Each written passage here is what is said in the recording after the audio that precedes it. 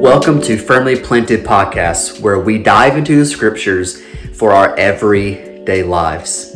And as always, I'm so thankful that you have joined me here on the podcast. And before we get started into this week's episode, I would ask you and love for you to click subscribe, click the like button, or if you are listening on a podcast app, if you will give us 5 stars and you will comment about the podcast to share your thoughts. And even if it's not 5 stars, that's okay. I completely understand, prefer 5 stars, of course. However, I get that some things are not for everybody. And I will always want to fix or do better with the podcast. And so just click subscribe, and I would love for you guys to do that because that helps with the algorithm and that helps getting this podcast into more people's hands.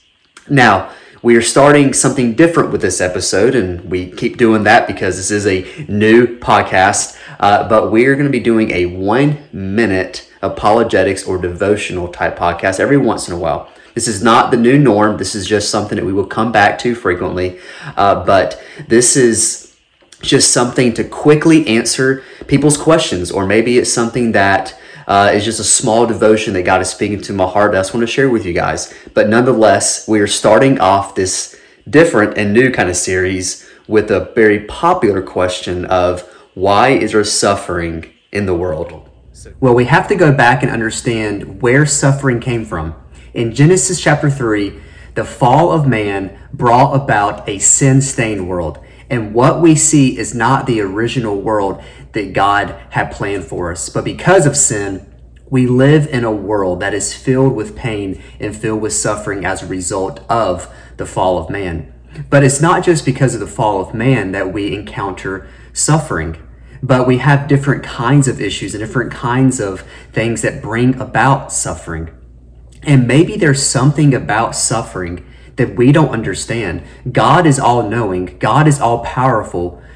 And maybe He knows something about our suffering that maybe we do not.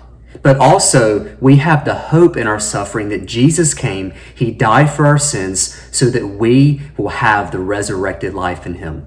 So, that is our 1-minute apologetic devotion for this week. Please don't forget to click subscribe down below, or if you are listening on Spotify, Apple iTunes, or wherever you listen to podcasts, click 5 stars. That helps the algorithms on getting everything out there. And then if you're on YouTube, make sure that you click that bell button so that you get notified of every new post that we have and every new video that Firmly Planted Podcast produces. Thank you for listening. I hope that you were blessed by this video, and I'm praying for you to have a closer walk with Jesus. I love you all. God has great things in store for you, and I'll see you next time.